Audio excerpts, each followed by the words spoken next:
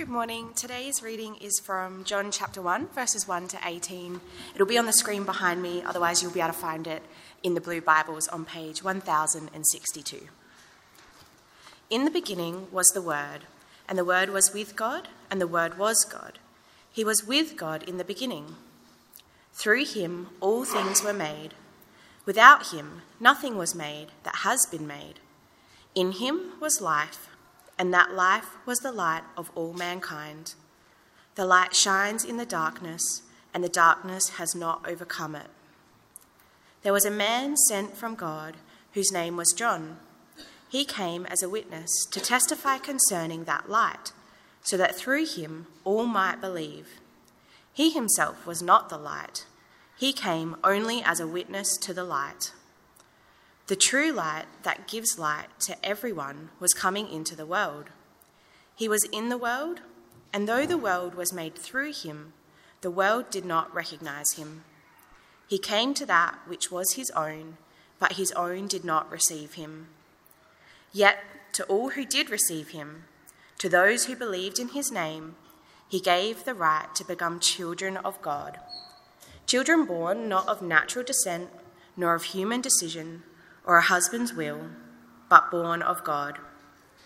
The Word became flesh and made his dwelling among us.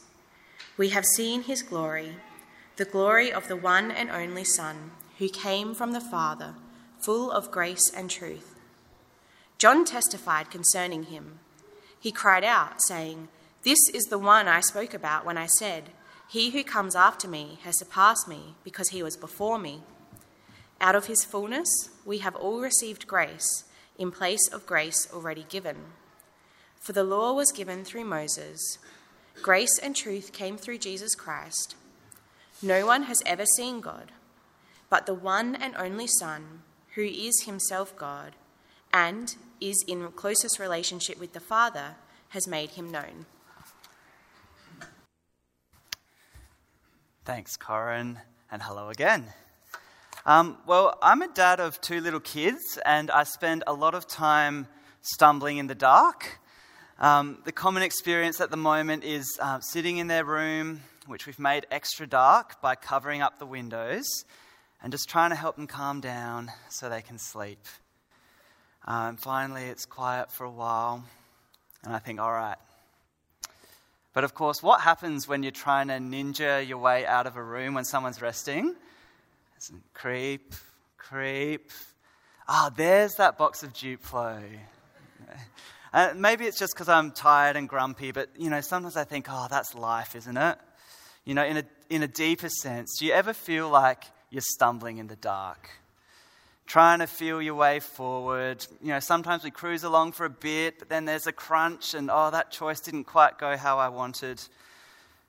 That's how John, one of Jesus' first followers, describes the world in this beautifully rich intro to his first book. We just heard Corin read it out. The light shines in the darkness, and the darkness has not understood it. Our world is dark. And it's not just one bumbling dad in a room. It's humanity. We're feeling our way around darkness. It's the natural state of a world that has collectively turned a blind eye to its maker. The one best place to tell us who we are and what we're for. We humans have boarded up the windows so that no God can look in and tell us what to do. And the result really is life as we know it. We're all playing kings and queens and gods of our own lives, trying to feel our own path on this planet. And if I'm the God of my life and I'm going this way, and you're the God of your life and you're going that way in the dark, we're bound to crash into each other at some point and hurt each other, aren't we? The question today is, how does God respond to that? Have you ever found yourself wondering if God has left us in the dark? Like, if we're all supposed to follow him, why hasn't he made himself clearer? Or perhaps this question hits you from another angle. If you're someone who loves Jesus, then you'll be thankful for the way God has revealed himself to you. But perhaps that just emphasizes the contrast all the more as you look out and see our culture moving further away from its Christian roots. At church, we talk a lot about reaching out to our community with the gospel.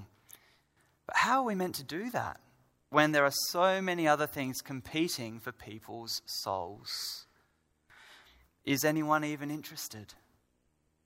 In our grumpier moments, we can be prone to thinking that maybe darkness is taking hold. Well, today we're thinking, just for today in particular, about the topic of God's mission and ours. And I'm going to try and restrain myself to just talk about what this amazing passage says about God's mission. And we're going to come back to it again in January and do a whole series in John.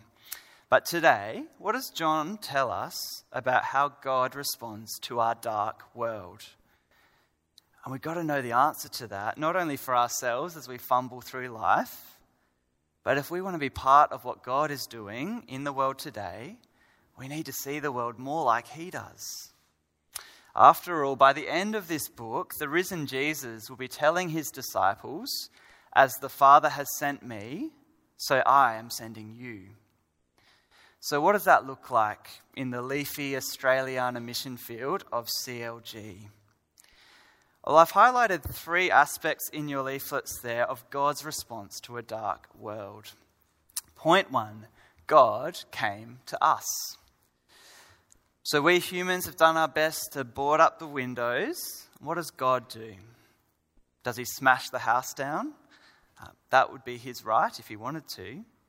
But have a look at verse 18.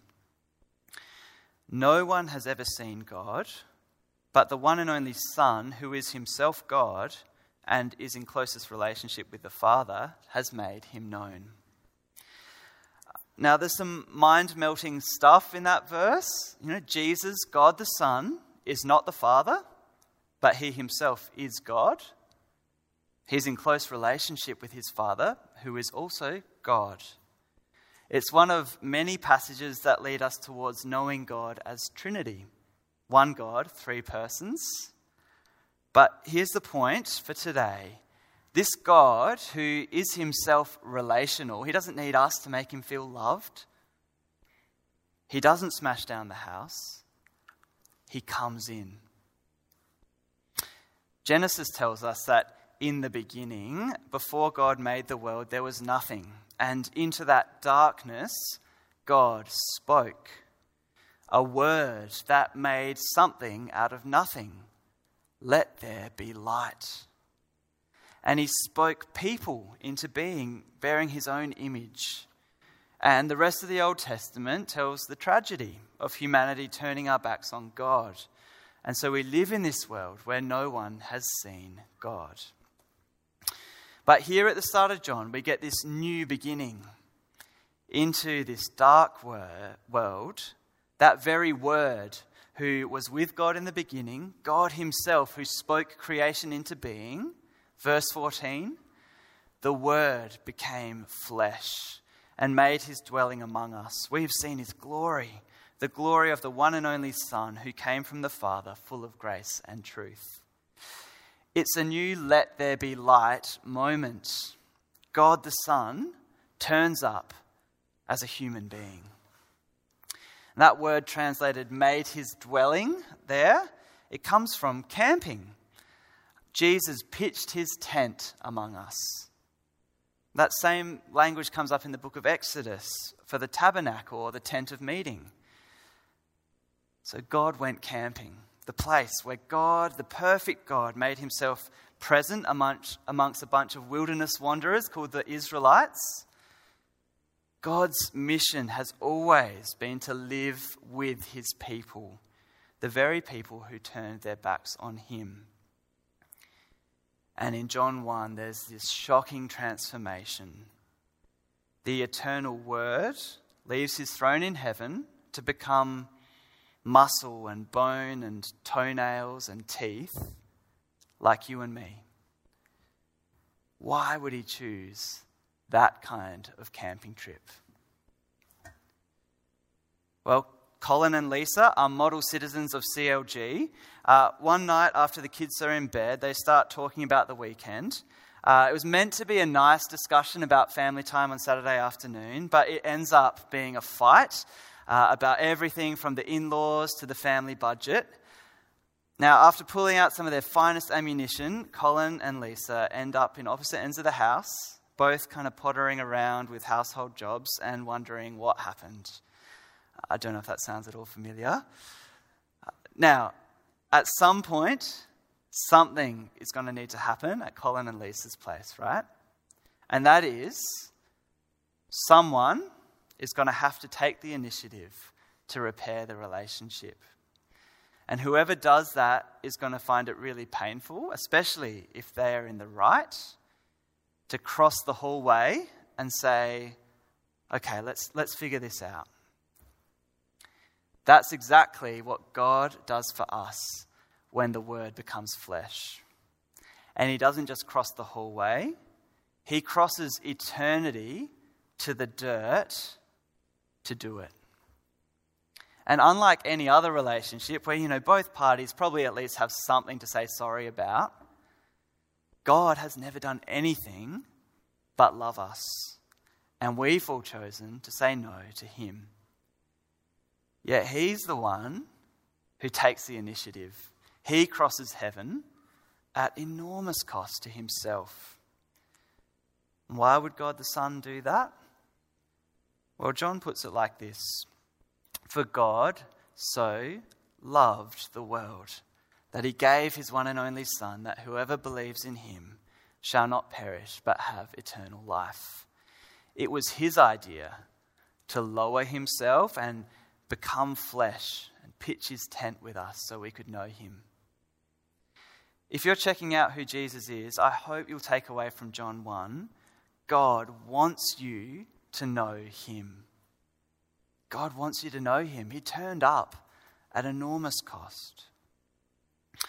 Now, a loving parent or auntie or uncle might stoop down on one knee to talk to a child, but the God who calls forth each star by name, he stoops down even lower. The God who calls each star out by name became the baby under the star in the manger so that we might be able to comprehend his love for us. That is his heart for us and people everywhere. If God took the initiative and crossed heaven for us, I think there are at least 3 implications for believers today as Jesus sends his people into the world. First is we've got to move towards those who don't know him yet. God didn't wait for us to come looking. And so his people, gripped by that same love, are regularly moved outside of their comfort zones for the sake of those who are still in the dark. Sydney evangelist Sam Chan tells this story of finding himself in a crowded pub on the eve of Australia Day. He's clapping along while the crowd roars what he reckons is the unofficial Australian national anthem, Highway to Hell. I reckon he might be right. That's good. But how does a card-carrying, Bible-reading Christian end up in that sort of space? Well, it's not just for the guitar solos. He was there because his mate was in the cover band that was playing that night, and Sam and his wife have made it a point to go to the things that their friends who aren't Christian invite them to. Because if we don't go to their things, why would we expect them to come to ours? I love that. It reminds me not to wait for the spiritual conversation to drop into my lap, but to move towards. Whether it's in who we invite over for dinner or which social events we prioritize, or even how many minutes I'm willing to stand on the verge talking to my neighbour while we put our bins out. God moved towards us. That's why our church is choosing to get involved in Halloween here at the RSL. There are plenty of reasons why Christians are uneasy with what Halloween is about. And hey, if you're a believer and it goes against your conscience to be involved in Halloween, I can totally respect that. But our thinking is, CLG is Halloween central. The whole suburb comes alive as people dress their kids up and connect with each other in quite a rare way. And so we want to be there. We want to move towards our local community so that they know there are Christians here who care about them. We can't just wait for people to come to us. We want to be ready to welcome them when they do. But the reality is, most of the time, people come to church because they're already connected with someone here in some way. But of course, rubbing shoulders with people is just part of that great mission to move towards others with the good news. And the second implication is really about the kind of words we use when we get to speak. And the key idea, I think, is understandable speech matters. God didn't send a minion to do his bidding. He didn't leave a riddle in the sunset. He came face to face. He stooped down and spoke at our level. I think sometimes we get intimidated by the whole idea of sharing the gospel because we imagine that it's about the knockdown argument or the spiritual sounding response to every crisis that comes up. But simple, relatable clarity, that's what God cares about. And that's something you can practice. As you talk in your growth group or even out at morning tea today, how can you talk about what Jesus has done for you in a way that really makes sense for you? I dare say you'll find that exercise good for your own soul, and it'll set you up well for conversations to come. Can I say too, we really want to value clarity in how we do church together. So if you ever find something we do here unintelligible or hard to understand, please let me know so that we can rethink it. Now, being out there in the world and adapting to be relatable, I kind of hope that you're feeling a little bit nervous about that because there's something I haven't highlighted yet.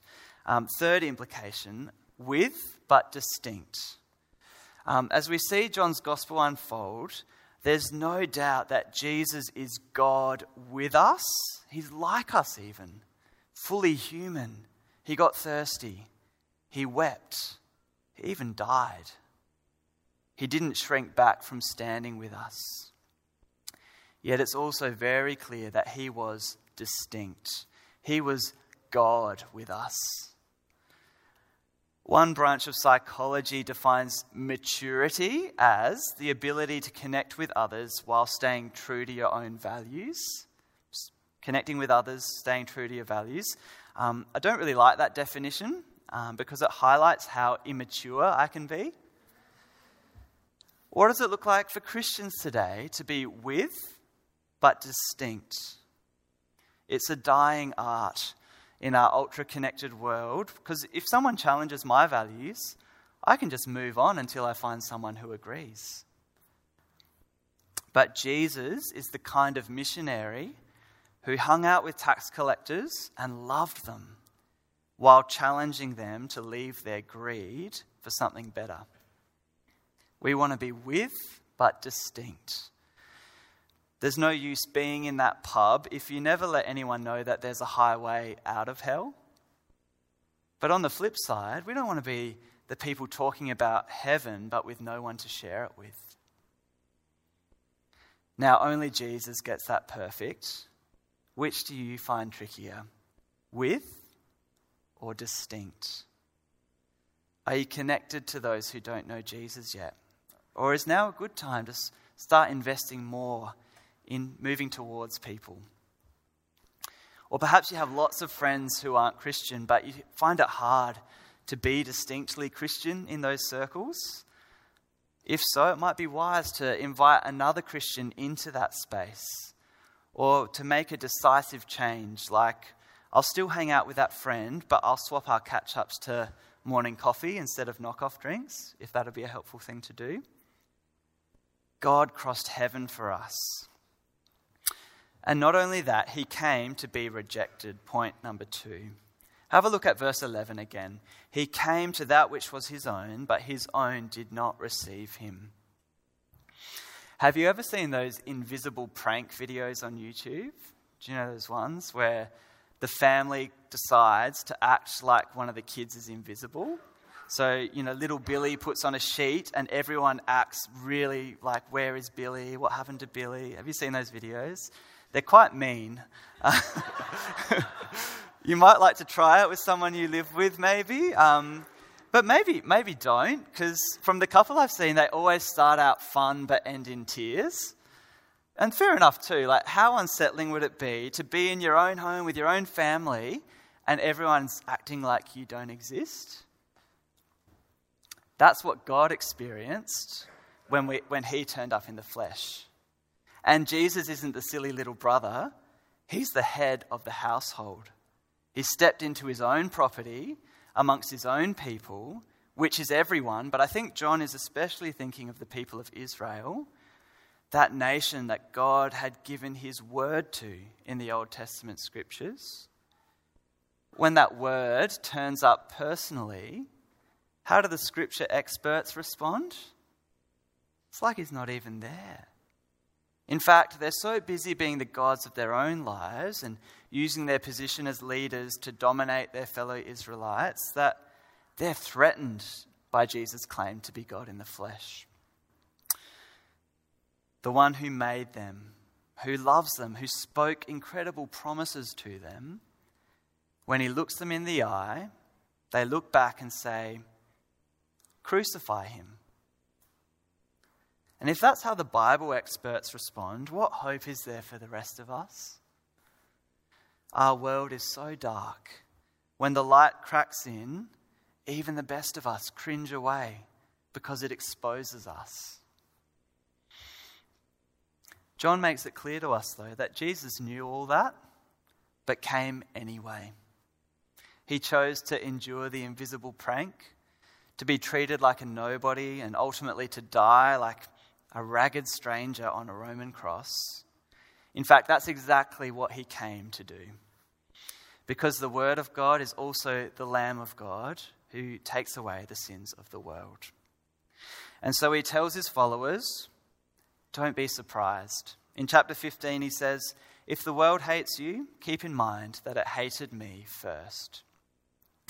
So we can be sad when Jesus is rejected today. Sad but unsurprised and unfazed. The mission is cross-shaped.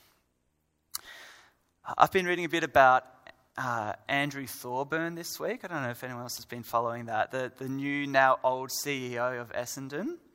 He was called to step down not long after he started because it was found that he was also in a leadership role at his church. A church that, like ours, holds up the Bible's teaching on things like sexuality and abortion.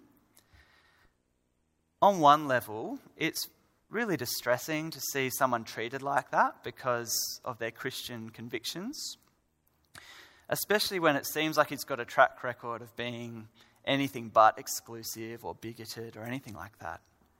It's upsetting to hear people attacking and maybe even misrepresenting the Jesus that I love.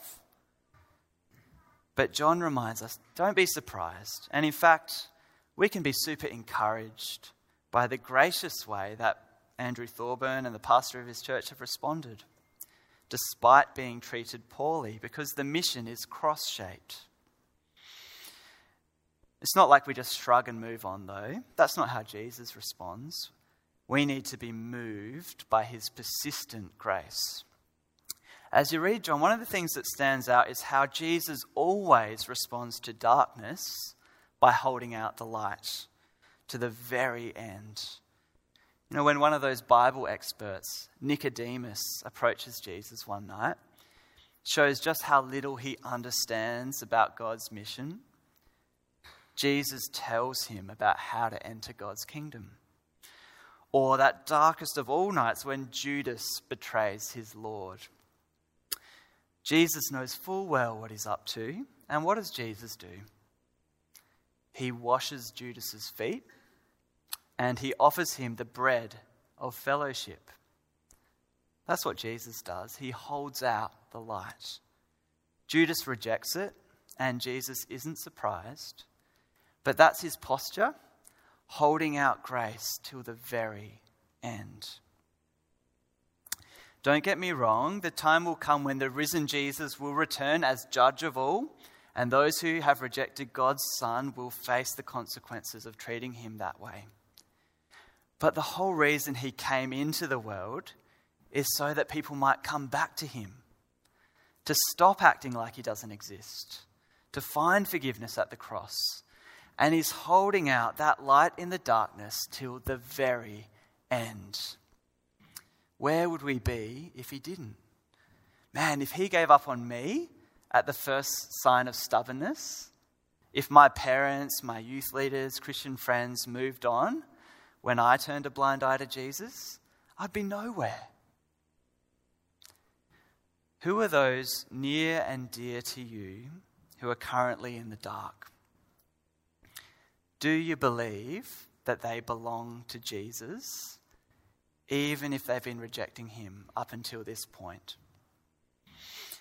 Maybe as a church we need to start praying for more miracles of Jesus switching the lights on for more people. And if nothing else, let's be known as people of persistent grace who keep holding out the word of life even in the dark. God came to us. He came to be rejected, and point 3, he came to give life. Let me read verse 12 again. Yet to all who did receive him, to those who believed in his name, he gave the right to become children of God, children born not of natural descent, nor of human decision or a husband's will, but born of God. The self-disclosing God who spoke in creation through the scriptures and ultimately in the Word made flesh, what does he disclose? His mercy. Jesus came into a world that rejects him because there are those who will turn and receive him, and he will give them brand new life. The kind of glory that Jesus came to reveal is the glory of the cross, where the Lamb bled to secure a place in God's family for anyone who wants it. So here is the cause for little optimism in our dark world. Yes, there will be pushback, but there will also be those who take Jesus at his word and become children of God. We meet some of them in John. The woman in John 4 with a dark past of sexual immorality, Jesus moves towards her. In the heat of the day, when only the outcasts are hanging around at the well, and she comes to see that this man is the Christ. And it's one of those let there be light miracles. God turns on the lights for her. She sees Jesus for who he is, and he gives her new life. Or perhaps even more unlikely, Nicodemus, the Pharisee. Unlike so many of his peers, Nicodemus comes into the light. He's there at the end of John, giving the crucified Jesus a king's burial. It seems like he too received that new birth. For the religious, the irreligious, the apparently good and the rebels, God is in the business of giving new life. And Jesus has people in every walk of life just waiting to hear the news of his grace. If you're a follower of Jesus today, think about how God did that for you. What did that miracle look like in your life? Did you receive Jesus early in your life? Praise God. Did you come to believe only after many years of stubbornness? Praise God. If you wouldn't call yourself a believer today, we're talking about new life on the table. As you check things out, why not ask a Christian friend about what that change has meant for them?